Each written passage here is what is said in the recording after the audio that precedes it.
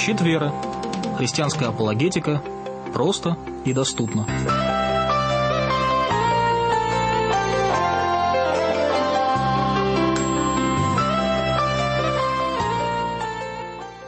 Добрый вечер, дорогие друзья. В эфире программа «Щит веры». Очень радостно приветствовать вас в студии Трансмирового радио. Сегодня наш эфир будет, как обычно, прямой, то есть мы можем слушать друг друга и разговаривать друг с другом по нашим средствам связи. Это телефоны и скайп, и другие интернет-ресурсы. Наш сайт, например, можете через него тоже выходить и задавать вопросы или даже свои реплики давать. Нам всегда приятно и радостно, если вы поддерживаете нашу беседу. Сегодня вечером мы с Павлом Столяром. Добрый вечер, Павел. Добрый вечер. Говорим на очень, как мне кажется, важную тему, потому что тема звучит так: преодоление смерти в христианстве и других мировых религиях.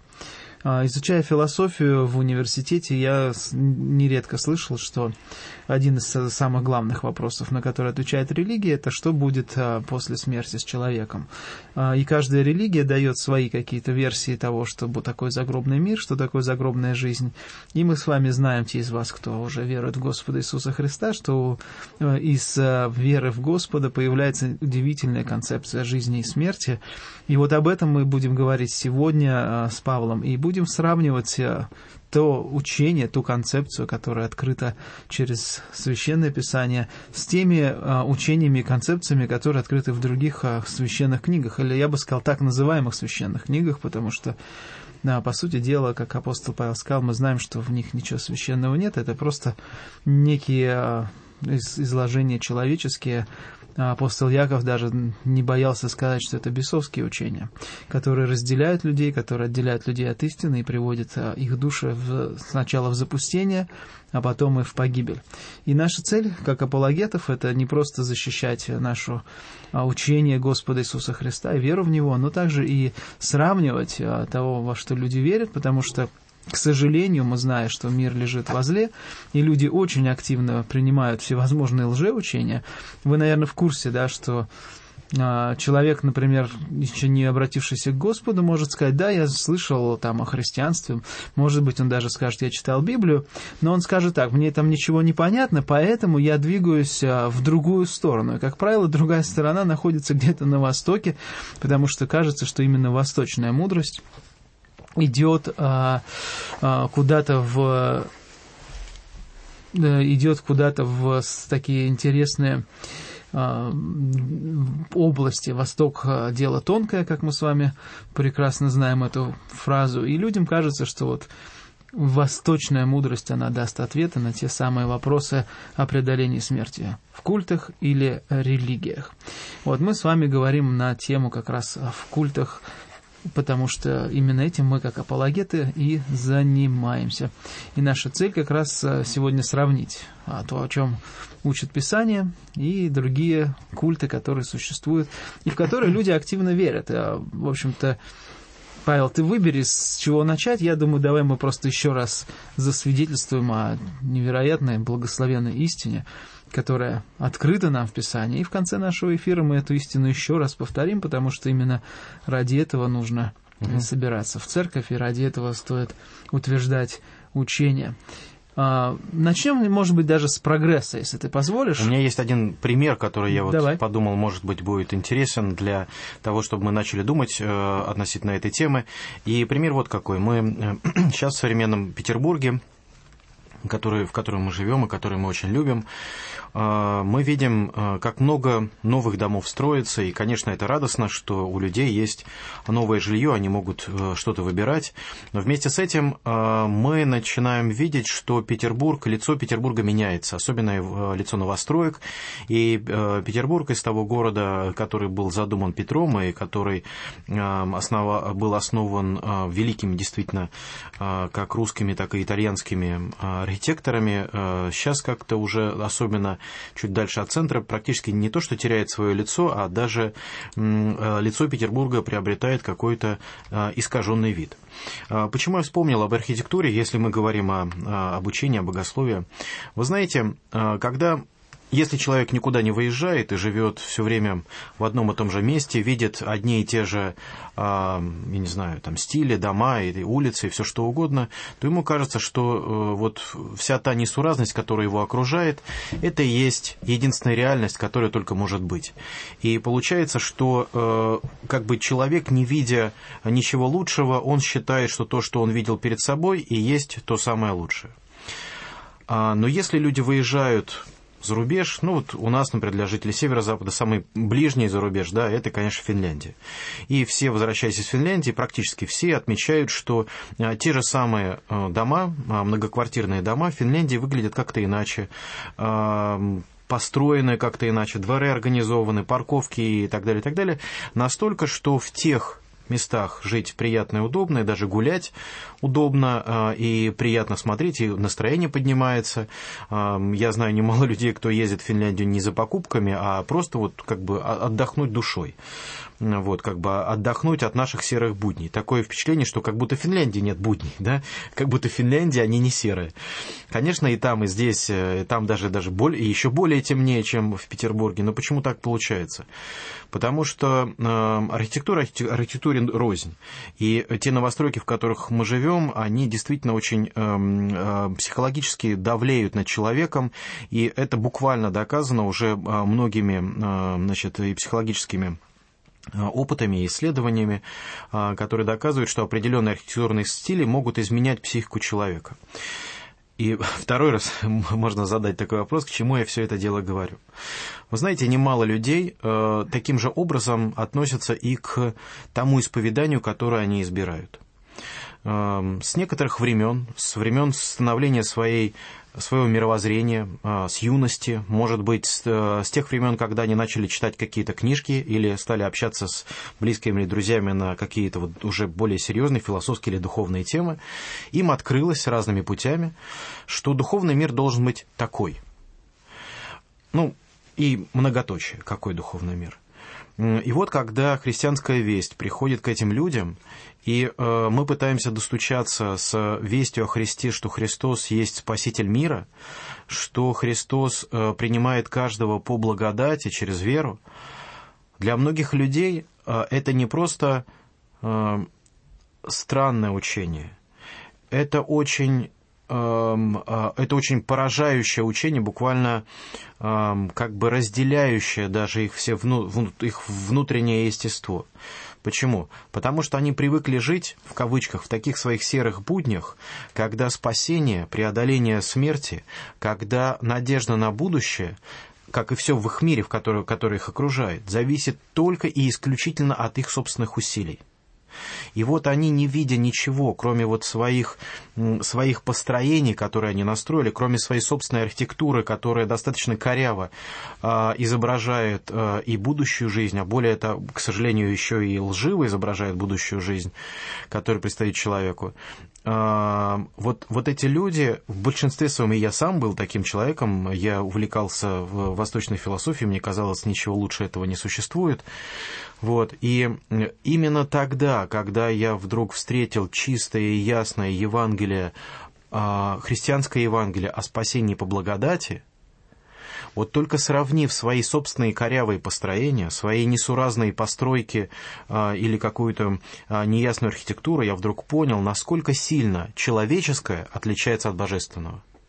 И если дальше продолжать эту аналогию, то вы увидите, что действительно многие человеческие постройки, опять же, если вернуться в архитектуре, те конструкции и те пропорции, которые люди берут из гармонии мира, ну, например, как устроен лист, как пропорции дерева, не знаю, какие-то там ракушка или еще что-то. Вы увидите, например, что когда архитекторы пытаются повторить эти формы из природы, когда они хотят из того, что создал Творец, хотят повторить в архитектуре, если удачное повторение, получается красивая конструкция.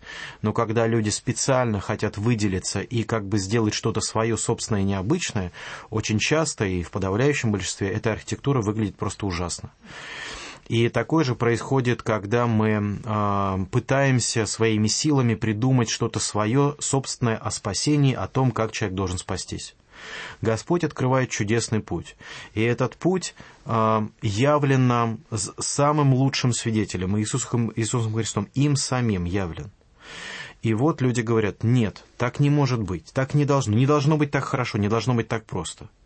И они придумают свои пути, они придумают свои конструкции, они в них запутываются, и в конечном итоге они даже расстраиваются от того, что существует более простой путь. И они говорят: как?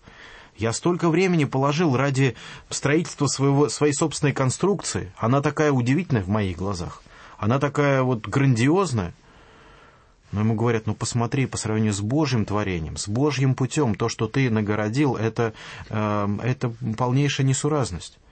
Человек говорит: нет, я все равно, я люблю то, что я создал, я буду держаться того, что я создал, я считаю, что только так может быть правильно. И это еще один мотив, почему мы все-таки должны обращаться к этим людям, пытаться достучаться до них, как пишет апостол: не даст ли им Бог покаяние к познанию истины. Вот, потому что действительно мы воюем не против крови и плоти, мы не пытаемся переспорить кого-то или там передоказать чего-то, но мы должны представлять людям чистое Евангелие, незамутненное молоко Слова Божьего, для того, чтобы люди увидели и сравнили, для того, чтобы люди прочувствовали красоту и гармонию того учения, что дает нам Господь, сравнили своими человеческими построениями, своими человеческими попытками достучаться до неба, преодолеть эту смерть человеческими попытками, построить какие-то мосточки через это небытие, и увидеть, что ничего этого невозможно.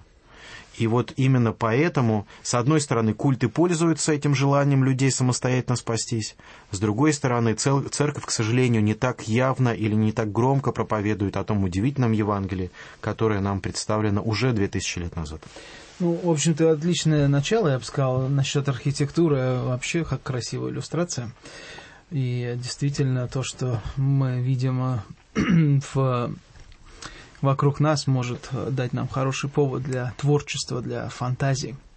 Но говоря именно об эфире, хочется напомнить вам, дорогие друзья, во-первых, наши контактные телефоны. В Санкт-Петербурге телефон 8 812 596 0452. 812-596-0452.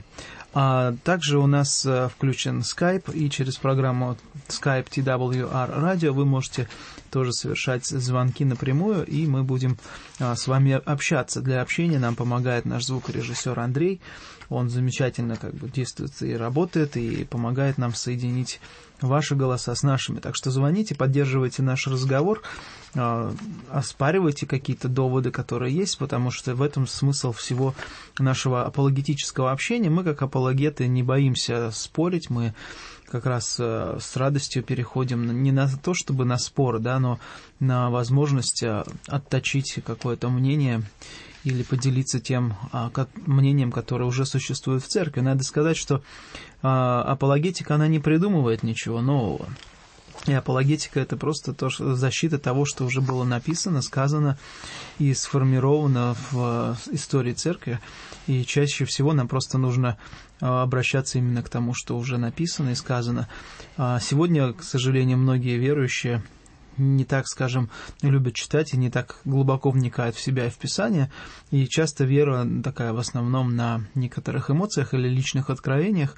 И когда эти личные откровения не соответствуют тому учению, которое преподано всей церкви, люди обижаются, начинают как-то думать, что апологетика – это что-то агрессивное, что-то плохое. Не думайте так, думайте наоборот, что это очень важная часть самого служения, которое дано церкви. И именно апологетика помогла церкви оставаться в здравом учении и сегодня помогает. Но, к сожалению, здравое учение не в почете, а в почете всякие басни человеческие. Вот против этих басен мы стараемся выступать в наших эфирах и на сайте apologetica.ru. Наши партнеры, друзья и братья во Христе делают прекрасную работу, чтобы отстоять именно здравое учение и показать, насколько оно гармонично и красиво по сравнению с любыми человеческими попытками что-то объяснить. Итак, 596-0452, мы ждем ваших звонков. Мы говорим с Павлом о том, как христианское учение говорит о преодолении смерти, и как другие культы пытаются эксплуатировать то же самое страх перед смертью человека и каким-то образом воздействовать. В принципе, я вот от себя тоже добавлю, что в Библии есть очень интересная концепция смерти, что существует две смерти. Это важнейший как бы момент, потому что в основном религиозные культы и религиозные учения сталкиваются, имеют дело только с одной смертью, то есть переход из физического состояния в небытие. И там дальше уже идут некие фантазии по поводу того, что случается с душой человека, либо она реинкарнирует, если это некоторые восточные культы, либо она взвешивается на весах у Аллаха и двигается дальше. То есть все зависит от дальнейшей концепции, но Писание говорит о том, что существуют две смерти. Более того, апостол Павел был настолько смел, что утверждал, что люди, рожденные в грехе, все мертвы. То есть фактически земля наполнена живыми мертвецами, то есть людьми, которые духовно отделены от Бога и поэтому не могут познать Бога, поэтому не могут войти с Богом в общение. Поэтому любые попытки человека каким-то образом соединить себя с небесами или с вечностью обречены на неудачу, потому что мы стали рабами греха не по своей воле, но подчинились греху, потому что эта природа греховная перешла в нашу жизнь через Адама. И об этом как раз Писание говорит очень четко, что мы все, являясь по природе грешниками, вынуждены жить отделенные от Бога. И единственный помощник в нашем с вами печальном мертвом состоянии – это воскресение мертвых. То есть должно произойти реальное какое-то действие от Бога, который должен воскресить мертвого. Поэтому Павел пишет: «Встань, спящий, воскресни из мертвых, и воскресит тебя Христос». Он это говорит не о будущем воскресении мертвых, а он говорит именно в тот момент, когда нужно обличать дела злые, и тогда происходит как раз освящение. И вот этот момент, то, что церковь и должна делать, освящать людей вокруг Словом Божьим, потому что Слово Божие обличает грех с одной стороны и дает человеку надежду с другой. Надежду на спасение во Христе, потому что Христос воскрес из мертвых, и это основание всего нашего спасения, всего Евангелия, о котором мы говорим. И принцип этого, или основа основ этого Евангелия, как раз то слово, которое Павел употребил несколько раз, это благодать. Благодать, которая спасает нас не потому, что мы что-то сотворили для Бога, а потому что Бог, богатой милостью, по своей великой любви, воскресил нас в Своем Сыне Иисусе Христе, чтобы явить в грядущих веках обилие благословений и благодати на вечность. То есть мы с вами спасены для вечной жизни, и это Божий дар, не отдел, чтобы никто не хвалился. Вот эта концепция, которая представлена в учении об Иисусе Христе. До Иисуса Христа существовала другая концепция спасения, которая была выражена Моисеем. И Моисей сказал, что соблюдающий слова закона, все заповеди закона, жить будет. На что, в общем-то, дальше новозаветные учителя, апостолы говорили, что законом не может оправдаться никто, потому что закон он был дан для того, чтобы обличить человека в грехах.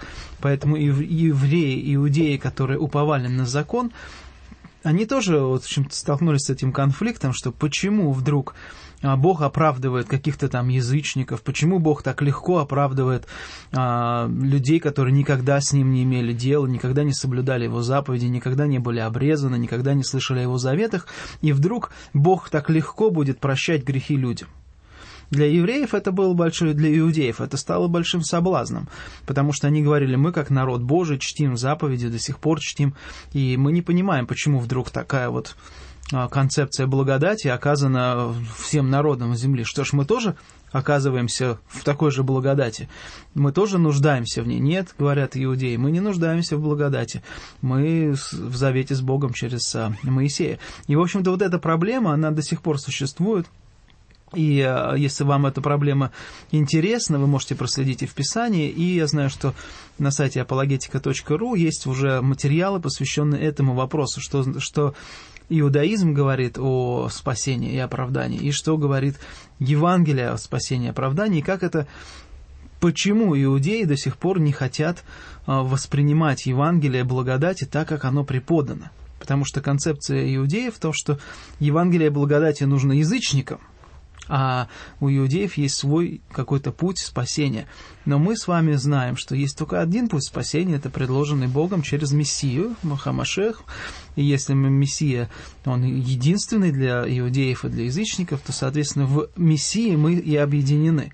Пока иудеи еще не знают Мессию, соответственно, существует некое разделение. Но это тема для другой беседы.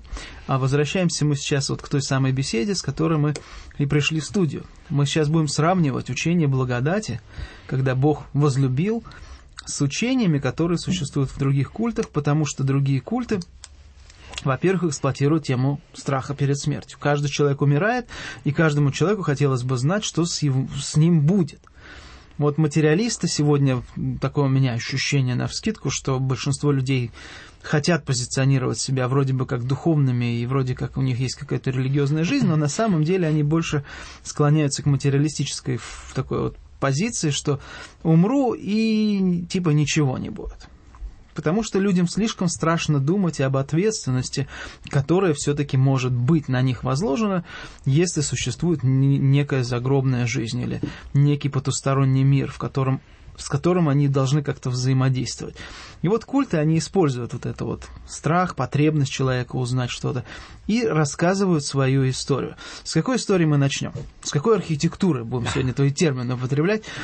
Кто у нас будет первый архитектор? Ну, наверное, самая крупная группа культовая, да, это свидетели Иеговы. Отлично, я вот как раз думал. Да, их учение о спасении, наверное, может быть очень таким интересным примером. Я бы разделил разговор о тех путях, которые предлагают различные культы, на 3 варианта, на 3 дороги. Первая дорога – это такие культы, которые пытаются уподобиться христианской терминологии, христианским понятиям, представлениям о спасении, и, например, такие, как свидетели Иеговы, и такие, как мормоны. Есть еще другая группа, которая, может быть, в противовес или совершенно иную концепцию предполагают, то есть где не учитывается вообще христианское учение о спасении или роль Христа, или благодать, или закон, или еще что-то. Да, вообще нет. Ну, допустим, это восточные культы, которые, например, это сахаджа-йога или кришнаиты. И есть еще третий путь, который является синтезом одного и другого, что предлагают современные эзотерики. Они говорят о том, что, например, как говорится у Виссариона, который называет себя Христом, он предлагает путь, в котором перемешано как восточное учение о реинкарнации, о том, что существует реинкарнация, в то же самое время он говорит о неком спасении, о спасителе, то есть это некий синтез. И начать стоит, наверное, разговор о спасении с разговора о грехе, а еще конкретнее о греховности человека. Как ни странно, это действительно очень важные, очень серьезные вопросы, и без его решения другие последующие наши выводы могут показаться не до конца обоснованными. Итак, христианская церковь считает, что человек, не спасенный во Христе, не обновленный Христом, полностью греховен. То есть человек, живущий по своим собственным законам, живущий без Бога, он подвержен осуждению Божьему.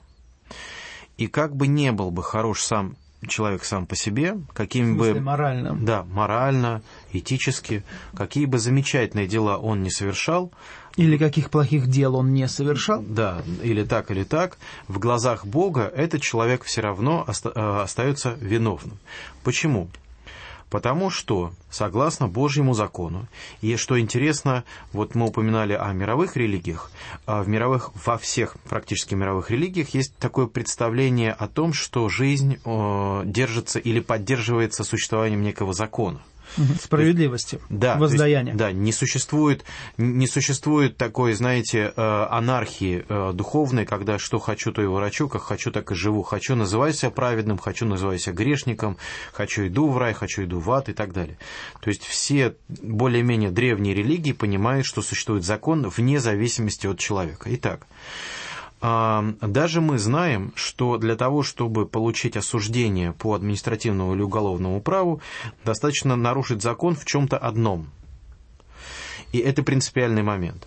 То есть, поскольку Бог живет вне времени, то есть для Него как день вчерашний, так и день сегодняшний, день будущий есть одно и то же, то есть Он видит нас и знает нас от рождения до наших последних дней, какими бы они ни были, в глазах Бога нет забытых грехов, нет чего-то такого, что вот, ай, ладно, проехали, сейчас я уже это не помню. Для него любое преступление остается преступлением. Любая рана, нанесенная его закону, его справедливости, остается актуальной. Итак, если человек хотя бы раз в жизни согрешил, он остается греховным в глазах Бога до тех пор, пока справедливость не будет восстановлена. И это очень важный момент, потому что для многих людей, которые ищут свой путь спасения, им кажется, что время лечит.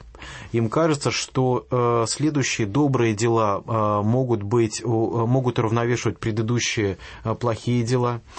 Причем они не знают как, но, в общем, они сами в своей голове строят эти весы и пытаются как-то уравнять. Ну и так далее и тому подобное. Не буду уточнять, это уже все хорошо знают. Итак, в глазах Бога каждый человек является грешником. Второе следствие этого. От того, что каждый человек является грешником, он не способен как бы стоять в благодати, стоять в добром. То есть, когда человек выбирает даже сознательно добрый путь, то свой добрый путь он не может совершать постоянно, даже если он очень сильно захочет. Это говорит о том, что если даже однажды человек покается, раскается в своих грехах, то есть отвернется от своего прежнего и даже каким-то образом искупит все то, что он делал в прошлом, это вообще никак не гарантирует того, что в будущем он опять не согрешит или опять не приступит закон. Это говорит о постоянной порочности человека. И вот перед нами очень сложная ситуация, при которой человек находится в таком состоянии, в таком даже мире, в котором он прекрасно понимает и ощущает, во-первых, свою порочность. И вот посмотрите, страх смерти, который есть у человека, он же связан не с переживанием, не с представлением, а о болезненном переживании самой смерти. Люди знают, что смерть бывает и тихо, когда люди погибают или умирают во сне или еще что-то. Бывает и быстрой, молниеносной. То есть люди не боятся как таковой смерти. Люди боятся смерти, потому что они не знают, что за границей этого естества, что их ждет дальше, будет ли наказание и так далее. Они пытаются себя успокоить, вот как ты уже говорил, мыслями о том, что ничего не будет, но все-таки они ощущают в своем сердце, что наказание может быть, поэтому боятся. И любой человек, что бы он ни говорил на публике о том, что он ничего не боится, ни литература, ни классическая история не знают примеров, когда люди действительно не боялись бы смерти. Смерти боятся все. И это, кстати, одно из тех основных чувств, которые приводят человека к религии, к тому, чтобы человек задумался о том, по какому пути он идет. И вот, когда человек понимает, что он не способен полностью соответствовать вот этому вселенскому закону, когда он понимает, что даже все его дела и поступки, они так или иначе будут сводиться к тому, что он опять будет ошибаться, он действительно боится смерти. И вот здесь он пытается найти тот путь, который привел бы его к вечности. В первую очередь люди пытаются опираться на свои собственные дела. Это такое «спаси себя сам», и мы, конечно, не будем долго об этом рассуждать. Понятно, что человек сам себя из воды или из болота, как Мюнхгаузен, за волосы вытащить не может. Поэтому люди начинают полагаться на какие-то откровения. Вот в этом интерес. Что касается культов, которые пытаются мимикрировать или быть подобными христианским учениям, христианскому учению о спасении. Христианское учение о спасении говорит о том, что, в частности, в Деяниях мы читаем в 4 главе, «Нет ни в ком ином спасения, ибо нет другого имени под небом, данного человеком, которым надлежало бы нам спастись».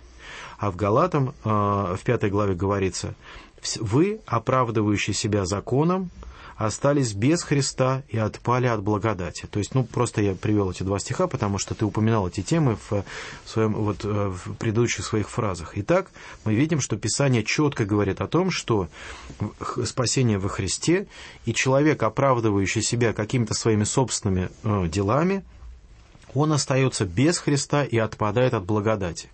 Что такое благодать? Благодать – это когда Господь прощает нам наши грехи и делает нас праведными не потому, что мы заслужили это, а когда мы были еще грешниками. То есть Он делает это по своей любви и по вере в Него. И это фундаментальный момент. Это то, что отличает христианство практически от всех других исповеданий, тем более от культов. Что делают культы? Они в эту достаточно простую, красивую и удивительную формулу или формулировку они вставляют очень нехорошие пометки, небольшие дополнения, но которые портят буквально все. Они думают, что они добавили какие-то коэффициентики, они добавили какие-то украшения, или они добавили что-то, что должно быть, по их мнению. Но на самом деле они разрушают всю эту систему. То есть для того, чтобы разрушить гармонию, не нужно как-то много рубить с плеча. Достаточно просто, одну ведущую линию неправильно нарисовать или, исказить глаза в портрете, и все будет уже изменено. Мы не узнаем человека. И то же самое происходит, например, со свидетелями Иеговы. Свидетели Иеговы утверждают, что верят в оправдание по вере. Как бы похоже на христианство. Однако их понимание этого учения совершенно отличается от библейского. Вера у них необходима для спасения в том смысле, что люди не смогут и не будут изменять свою жизнь по Божьей воле без веры. Однако веру нужно проявлять в делах, иначе она не спасает. А в одном из журналов они пишут: «Спасение – это дар от Бога, но его не получают автоматически. Чтобы получить этот дар, нужно выполнить некоторые условия. Ясно, что Бог требует веры и послушания от каждого, кто надеется обрести вечное спасение. Поскольку мы несовершенны, нам не свойственно послушание, и слушаться Бога в совершенстве нам не под силу». То есть они видят эту проблему. Однако, поэтому и Иегова представил выкуп, чтобы покрыть наши грехи. Однако мы всегда должны стремиться жить по Божьим нормам. Они дальше говорят: спасение – это щедрый дар Бога, его нельзя заслужить, и все усилия с нашей стороны. И все же, они уточняют, усилия с нашей стороны необходимы. Смотрите, какой интересный момент они добавляют. Они говорят о том, что спасение как бы по вере. Но почему тогда... зачем тогда свидетели Иеговы? Можно ходить в любую другую христианскую церковь и иметь спасение по вере. Но для того, чтобы оставаться уникальными, отличными от других, для того, чтобы именно к ним шли, они говорят: а вот у нас более точное учение, более правильное учение. Идите к нам, и мы объясняем, что на самом деле это не благой дар. Этот дар нужно еще заслужить. Логически это совершенно абсурдная конструкция. Дар не заслуживают. Они не говорят «заслуживают», они говорят «нужно принять определенным образом». Они говорят, нужно выполнить некоторые условия. Да, то есть нужно... Каким образом можно, не знаю, вы представляете... Вот это как раз хитрая формулировка. Да, потому что, смотри, я к тебе не защищаю в данном случае свидетелей Иеговы, но просто представим себе ситуацию. Я несу дар, который дается исключительно людям высокопоставленным. Угу. Да? То есть не каждый может получить этот дар, а только высокопоставленное лицо. То есть, чтобы человек получил этот дар, он должен сначала быть в этом ранге высокопоставленного, и только потом он получает. То есть свидетели Иеговы, они говорят, хотя вроде бы как спасение, оно для всех, это вроде бы как Божий дар. Они еще делят это спасение на 2 группы людей, но это потом. Но чтобы получить это спасение, ты должен стать определенным, занять определенную позицию, чтобы этот дар... Да. То есть это заслужи свой дар. Заслужи свой дар. И это действительно становится абсурдным. Как можно дар заслужить? Да. Это уже загадка, которая... Да. Они, опять же, может показаться, что, наверное, они требуют каких-то совершенно таких нерелигиозных дел, типа продайте свою квартиру, ну, как иногда говорят критики про свидетелей Иеговы, там, и тогда будете спасены, или, например, там, бросьте всех своих неверующих друзей, и тогда будете спасены. Нет. Свидетели Иеговы пытаются эту заслугу выставить под очень благовидными причинами, критериями. Они говорят, что как вы можно заслужить? Приобретая точные знания о Боге. Нужно проявлять веру. Нужно раскаиваться и иметь обращение. Нужно иметь посвящение и креститься. И самое главное, нужно провозглашать благую весть. А что это в конкретном выражении? То есть это вот как свидетели Иеговы ходят и проповедуют на улицах, по квартирам, обзванивают телефоны. Это то, как они заслуживают свое спасение. Поэтому, уважаемые радиослушатели, не сильно гневайтесь на этих людей. Таким образом, они не только, как они думают, выполняют свою миссию, но и в каком-то плане заслуживают то, к чему они стремятся. По сути дела, они стремятся выслужиться перед Богом, чтобы Бог дал им все-таки это спасение. И вот с человеческой точки зрения, опять же, как человеческой конструкции, кажется, что это правильно. Конечно. Как ты можешь наслаждаться полнотой жизни, если не заработал? Да. Но в то же самое время Писание говорит, что это не так, что спасение – это дар Божий, и что Господь возлюбил нас, когда мы были еще грешниками. Более того, я тебе скажу, что получается, если свидетели Иеговы, они хотят истинно свидетельствовать о Боге по имени Иегова, то, в общем-то, этот Бог засвидетельствовал себе, что Он есть любовь. Угу. И любовь никак невозможно заслужить. Даже на человеческом уровне все это понятно. Люди не заслуживают любовь, а люди просто любят, потому что в их сердцах что-то происходит по отношению друг к другу.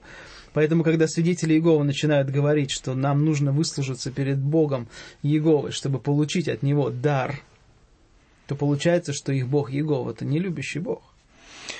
Там уже, дальнейшие конструкции можно строить. Это есть основа, то есть у них как раз и нету основного откровения, потому что мы говорим, Евангелие отдает нам потрясающее откровение. Бог возлюбил нас, и благодаря этой любви Он оправдал нас. И все. То есть в этом его сила. Знаете, когда ходишь по действительно красивым улицам, то душа радуется, даже в плохую погоду. Конечно. То же самое, то есть, когда ты встречаешься с откровением Божьим, даже через гнев Божий ты понимаешь, что за этим гневом стоит любовь, за этим гневом стоит справедливость. А когда ты видишь человеческие конструкции, человеческие построения, то даже в протянутой руке, когда они якобы протягивают тебе и даруют тебе спасение, ты понимаешь, что они ищут выгоду. Угу. И от этого... Опять же, есть, конечно, и четкие совершенно богословские критерии, по которым можно сказать, почему те или иные учения, или как те или иные учения отличаются от христианского богословия. Но даже со стороны бывает уже видно, даже, как говорится, подходя к этим учениям, видно, что в них что-то не то, потому что они действительно несут в себе этот нездоровый дух человеческих искажений, которые постоянно или ищут своего человеческого гордыни, гордости, своего прибытка или каких-то там, я не знаю, денег или власти, как, например, в конкретных культах это существует. Или же просто ты понимаешь, что ты попал в руки, может быть, и таких альтруистов, людей, которые ничего для себя не ищут, но все-таки это люди, и они строят совершенно кривые какие-то конструкции. Вернемся к выводу с свидетелями Иеговы, перейдем к мормонам. По поводу еще свидетелей Иеговы, еще такая важная деталь, опять же, во всех группах, во всех культах, о которых мы говорим. С виду, снаружи, это красивая обертка, такая яркая, хрустящая, такой красивый целлофан расписной. Но когда мы начинаем раскручивать эту конфету, или когда мы начинаем исследовать содержание этой конфеты, мы вдруг понимаем, что ингредиенты, из которых она состоит, очень нездоровые. И в частности, например, вы знаете, или вот послушайте наши записи наших предыдущих программ о свидетелях Иеговы. Свидетели Иеговы делят людей как бы на две группы. 144 тысячи помазанных и остальные. Да, то есть остальное великое множество, которое стремится тоже спастись, которое слушает Иегову, но останется на земле и прибудет на земле уже, а вот 144 тысячи прибудут с Иеговой на небе. Значит, в журнале «Сторожевая башня» от 1 февраля 2002 года есть такая интересная цитата. В этой притче, в притче об овцах и козлах, Христос ясно показал, что спасение других овец, то есть вот этого великого множества, непосредственно зависит от их отношения к помазанникам, то есть к 144 тысячам, которых он назвал своими братьями. Братья Христа, то есть 144 тысячи, нуждаются в пище, одежде и заботе об их здоровье. Видите, да? Их верные спутники, другие овцы, то есть великое множество, движимые духом Бога, всегда поддерживали их. Как бы занавес. Прекрасно. То есть прекрасно. Вот... У нас есть телефонный звонок, и мы сейчас послушаем нашего радиослушателя. Добрый вечер. Я вас приветствую всех. Добрый вечер, Галина. Мы рады вас слышать. Я вас рада слышать. Вот сейчас я слушаю эту передачу. Вот вы знаете, вот я хочу спросить вас всех, наших слушающих, вот почему христиане, когда находясь при смерти, становятся такими безразличными к миру, ко всему материальному, к физическим вещам. Вот почему? Вот я думаю, потому что мы видим перед собой вечность. Угу. Вот, поэтому такие безразличные становимся. Вот мы так и должны поступать всегда, и так жить. Сколько бы ни было у нас богатства, какие бы мы там дома не строили или чего ли, это все мы ни с собой не принесли в этот мир, ничего и не унесем с собою. А нам только надо умоляться перед Богом и молиться. А сейчас, в настоящее время, ветры бдуют со всех сторон разные, Иеговы, еще не то увидим, время идет очень тяжелое. Поэтому Господь сейчас везде говорит, что время уже нет, идет к концу время. Поэтому нам надо ценить, изничтожить, извлекать драгоценное. И вот я хочу сказать про это, чтобы мы пили воду всегда из Вифлеемского чистого колодца, потому что надо бояться, чтобы эти ветры на путях, на наших, чтобы они не такой ветер не поднялся и не сушил родник, он чтобы не иссяк этот источник и не опустошил наши сосуды. Вот что может это еще случиться. Сохрани Господь. Нам надо поэтому моляться, искать истину, а Господь сказал, что истина в слове моем, в силе моей и в крови моей. Вот, благодарю я вас. Спасибо. Спасибо большое. Больше и больше Господь благословлял, наполняет. Спасибо за молитвы. Вашу силу вижу, прямо побольше бы таких было. Мы благодарим, спасибо большое. И продолжайте молиться, потому что действительно времена непростые становятся, все тяжелее и тяжелее. Евангелие, как вы сами прекрасно понимаете, люди здравого учения отвергают. Но мы не унываем, наоборот, мы воодушевляемся упованием на Господа, что действительно чистый колодец, будем хранить его незамутненным. И спасибо за молитву, что поддерживаете нас.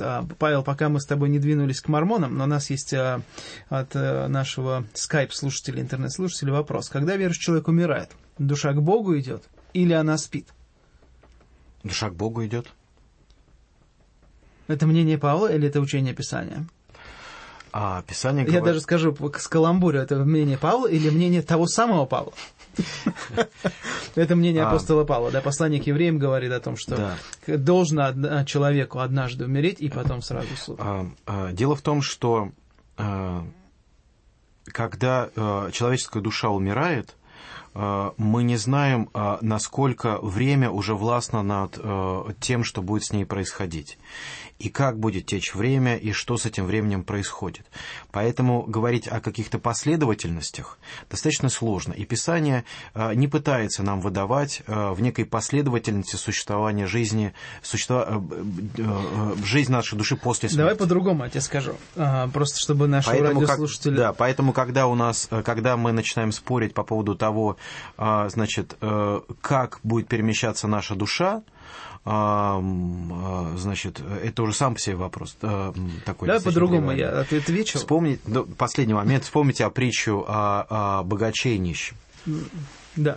И по-другому немножко отвечу, хотя тот же самый вывод будет, да, что когда апостолы употребляли слово «усопшие», или спят во Христе, они употребляли это по отношению к телам, которые здесь на земле. Действительно, еще нет воскресения мертвых.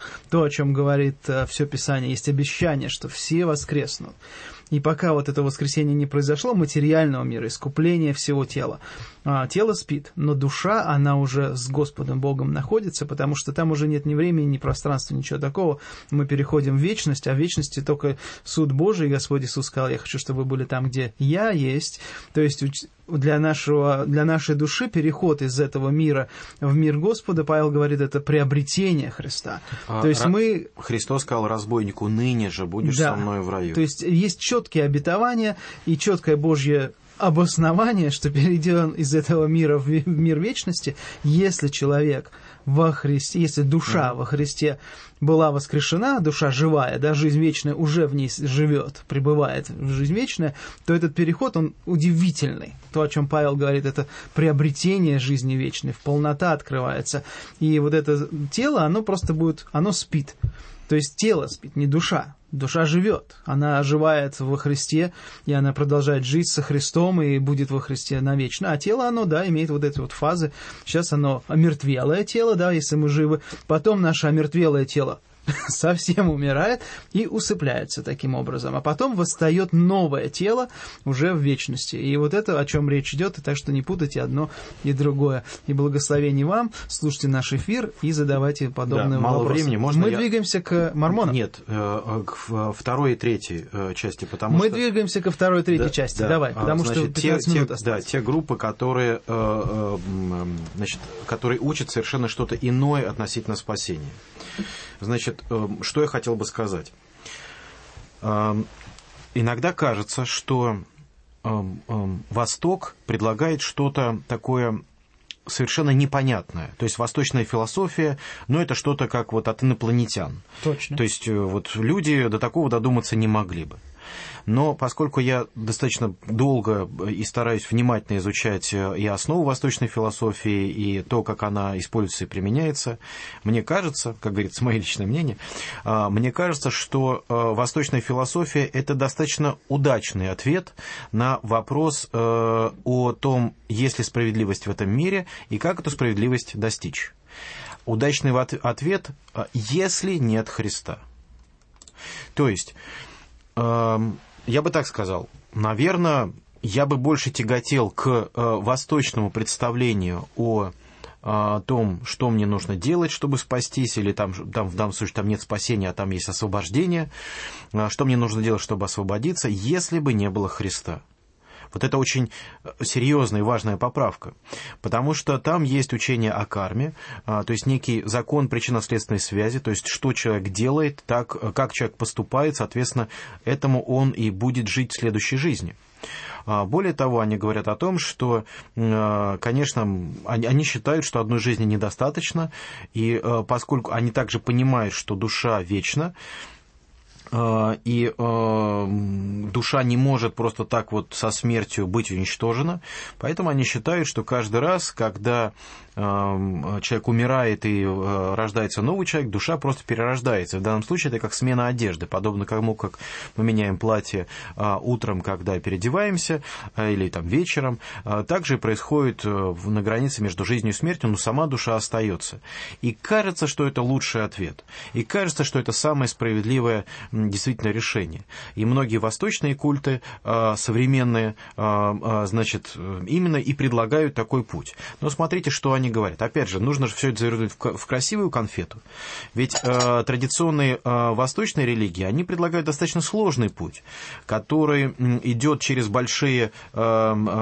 через преодоление себя, через трудную духовную жизнь, через жизнь, наполненную ритуалами, поклонением, исповеданием и так далее. Но современным культам это слишком сложно. И тем более, как они это будут быстро проповедовать. Поэтому есть, например, такие группы, типа как сахаджа-йога, которые говорят о том, что духовную самореализацию можно вообще получить за 20 минут, буквально.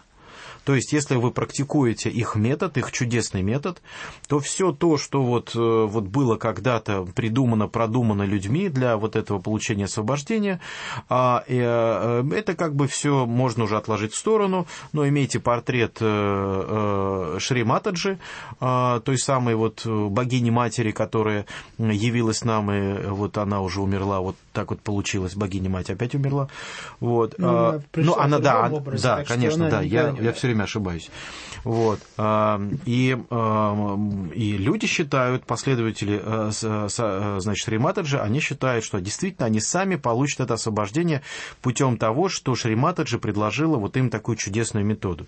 Смотрите, здесь какая интересная штука. Во-первых, в этой новой интерпретации, значит, они берут какие-то старые учения, которые действительно философски интересны для людей, философски могут быть во многом оправданы.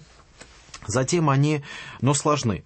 Они убирают все сложности, оставляют только вот какие-то общие моменты. Все сложные моменты они решают добавлением туда своего собственного пророка или своего собственного такого божественного учителя. Например, у, значит, сахаджистов это вот их учитель-основательница Нирмала Деви. Значит, типа вот только через нее. И все это завершают некой простой практикой. То есть вот пользуйтесь вот этим, и все будет замечательно. И реинкарнируйте. Да, и реинкарнируйте. У меня тогда хочется спросить, а есть гарантии? Почему я спрашиваю? Потому что Христос, когда Он сказал, Он это подтверждал хотя бы чудесами при большом стечении народа. Это раз. А во-вторых, когда Он говорил о том, что Он победит смерть, ведь Он ее победил. Но со Шри Матаджи ничего подобного не произошло. Смерть она не победила, сейчас ее нет с нами. Ее последователи лишь думают, где она, или там представляют, где она может находиться, или куда она там реинкарнировала, или куда вернулась, или еще что-то. Но, так скажем, никаких больших гарантий, чем собственная вера, не существует. И вот здесь посмотрите, какая уникальная часть христианства. Да, существуют интересные другие философии. Да, существуют какие-то интересные другие методы, так скажем, вообще никак не похожие на христианство, которые люди предлагают ко спасению. Но для подтверждения этих методов, все, что они предлагают, они говорят, это так, верь этому. Христианство, сам Христос и апостолы говорят, они говорят, нет, это не может быть так. Потому что наш учитель, Господь, говорил иначе. И более того, Он подтвердил это своим воскресением. Его могила пуста. И вот здесь у нас есть такая, знаете, проверка теории практикой. Мы опираемся на то, что мы воскреснем, смотря на пустую гробницу Христа. То есть, когда мы сравниваем другие совершенно нехристианские учения, конечно, нам им трудно сравнивать в соответствии с христианским богословием или теологией. Но в данном случае мы сравниваем просто с той практикой, которая была показана в Новом Завете. Христос воскрес. И Павел более того сказал, если бы Христос не воскрес, то наша вера была бы тщетна, и все бы учение о нем было бы абсолютно лживым по отношению к Богу. И это очень такие сильные аргументы на самом деле. То есть человек говорит, я либо истину вам говорю, либо лгу про Бога, и вы можете это проверить. Да. И когда он говорил фарисеям, разрушьте сей храм, и я в 3 дня восстановлю ее. Фарисеи очень обиделись, они думали, Иисус говорит о физическом разрушении храма, а Он говорил о теле своем, о воскресении на 3-й день. Павел, у нас есть вопрос, который, может быть, уведет нас от темы, и у тебя есть еще третий вид спасения. Но вот вопрос, конечно, интересный. Я тебе его озвучу. Может быть, мы к нему вернемся. Если нет, то вернемся в следующий раз. Здравствуйте, спасибо за передачу. Как вы считаете, почему христианство не сильно распространено на Дальнем Востоке? И мне просто кажется, что этот вопрос так или иначе, возможно, связан как раз с влиянием восточных философий, которые в Китае, Японии, пути дзен и прочее. На самом деле христианство очень хорошо на Востоке распространено. На Дальнем Востоке России. если говорить... Мы не говорим о Корее там. Да. То есть на Дальнем Востоке России. Вот смотрите, да. Если мы берем... Просто у меня такой короткий ответ. Я просто интересовался, например, сравнением Южной Кореи и Японии. Просто меня спрашивали конкретно про эти две страны. Так вот, всегда отвечая на такие вопросы, лучше всего изучать историческую географию. И когда вы изучаете историческую географию, очень часто именно история и политика дает ответы на то, почему то или иное учение лучше или хуже распространено где-то. Вот, и мы должны понимать, что мир будет сопротивляться проповеди, и если говорить, например, о том, как христианство распространено на Западе, опять же, временами христианство подвергалось очень тягчайшим преследованиям даже в Западной Европе, и оно приходило в упадок, потом опять возрождалось, поэтому изучаем историю, изучаем географию, изучаем политику, те самые вот общественные дисциплины, которые помогают нам ответить на этот вопрос, почему. Но глобально христианство очень сильно распространено буквально по всему миру. Вот, на Дальнем Востоке, может быть, кажется, что оно не так сильно распространено, потому что есть какие-то другие религиозные группы, которые, может быть, там активную деятельность ведут, но... Вот сейчас, пожалуйста, Папа Римский путешествовал по азиатскому региону. Да, по азиатскому региону, и там они говорили о том, что это самые крупные, собрания, которые вообще, в принципе, в мире были вокруг, одного лица. То есть там по 2 миллиона, что ли, там говорили такие цифры, как люди собравшиеся. В общем, да, гигантские какие-то количество, нам даже трудно представить. Невероятно. У нас осталось 5 минут, Павел, давай завершаем третьим путем спасения. Да, эзотерика. Да, то, что нас в стране очень любят. Да. Этот путь, он опирается на сугубо какие-то современные эмоциональные представления. То есть, если традиционные или нетрадиционные восточные культы опираются все-таки на какие-то древние, более-менее проработанные учения, основы философии, которые все-таки имеют какие-то более-менее подтверждения логические, то эзотерический путь предлагается, он буквально основан на эмоциональном восприятии. Что я под этим имею в виду? То есть люди говорят о том, например, Виссарион говорит, они вообще считают, что существует во Вселенной, как он говорит, существует подвижный разум. Другими словами, во Вселенной существуют инопланетяне, как мы сказали бы. Вот. И вот эти инопланетяне, они пытались принести на Землю свое спасение. Но поскольку люди были сотворены по другому закону, по закону любви, Святым Духом, а не Духом жизни, а инопланетяне Духом жизни были сотворены, то, соответственно, вот эти инопланетяне как бы не тот закон, не те правила нам проповедовали. И вот Виссарион Христос пришел нам теперь от Духа Святого, вот он самую вот такую суть нам и проповедует. А в чем же эта суть? Оказывается, человечество должно стать абсолютно невредоносным. То есть это вот их такой вот интересный термин. Что это значит? Это мы должны сами стать неспособными нести душевный холод. То есть вот сегодня вы еще несете душевный холод. Вот завтра вы напрягетесь, вы там сделаете какие-то усилия и будете неспособны, и все будет замечательно. И тогда вы сможете перейти, как бы вы думали, правильно, на новый путь развития. То есть никаких особых царств небесных, никаких особых божественных планет, на которых обитает Господь Кришна, например, как у кришнаитов, там еще что-нибудь. Нет, вы просто переходите на новый путь развития. И у многих, вот, например, еще у меня тоже там цитаты есть у Маслова, Союз Творцов Святой Руси, тоже сейчас современный такой новый культ развивающийся и так далее. Вот. То есть здесь вообще нет ни философии, ни каких-либо доказательств, как в христианстве, своего учения. Они просто говорят, они просто хотят удивить людей своими конструкциями. То есть, кто бы думал, оказывается, инопланетяне хотели у нас как бы вот здесь вот дела нормально завести, но вот пришел вот особый суперинопланетянин, конечно, другими словами, как они его называют, Слово Божие, он не Бог Виссарион, но Слово Божие. Вот. И вот нам теперь открывает новые истины, что по любви мы станем невредоносными и сами как бы себя за волосы... Будем источать тепло. Да, из себя, и из воды, и из болота вытащим. Вот. И вот посмотрите, здесь перед нами 3 пути. Один путь говорит о том, что человек не способен своими делами прийти к Богу, и поэтому сам Бог страдает за человека, исполняет закон и дарует по благодати спасение человеку. И в подтверждение этому умирает за нас и воскресает. Другие пути говорят о том, что человек сам должен спасти себя. И вот то, как он спасет себя, одни опираются или на древние философии, другие опираются на эмоции, но так или иначе, никаких ни свидетельств, ни доказательств они подтвердить не могут. Поэтому мы говорим о том, что во Христе мы имеем спасение, во Христе мы имеем надежду. Мир после смерти, конечно, все расставит на свои места, но мы имеем замечательную надежду именно во Христе, потому что Он воскрес, и никто другой. Замечательные слова в завершении, и я напомню, что пока человек живет без познания Господа Иисуса Христа, он все еще мертв в грехах своих.